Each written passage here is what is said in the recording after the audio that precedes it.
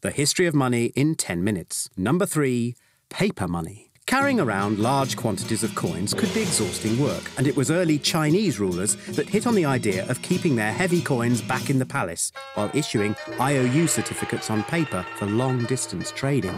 Although the paper had no intrinsic value, people trusted that it was worth what it said it was worth, and they could always exchange it for gold or silver or the coins it represented. As global trade grew, the idea of paper money caught on.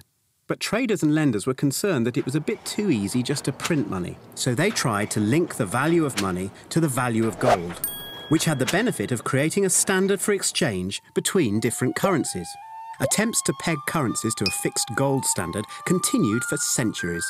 But the need for flexible exchange rates always prevailed, and since the early 1970s, the world has stopped trying to keep to a gold standard.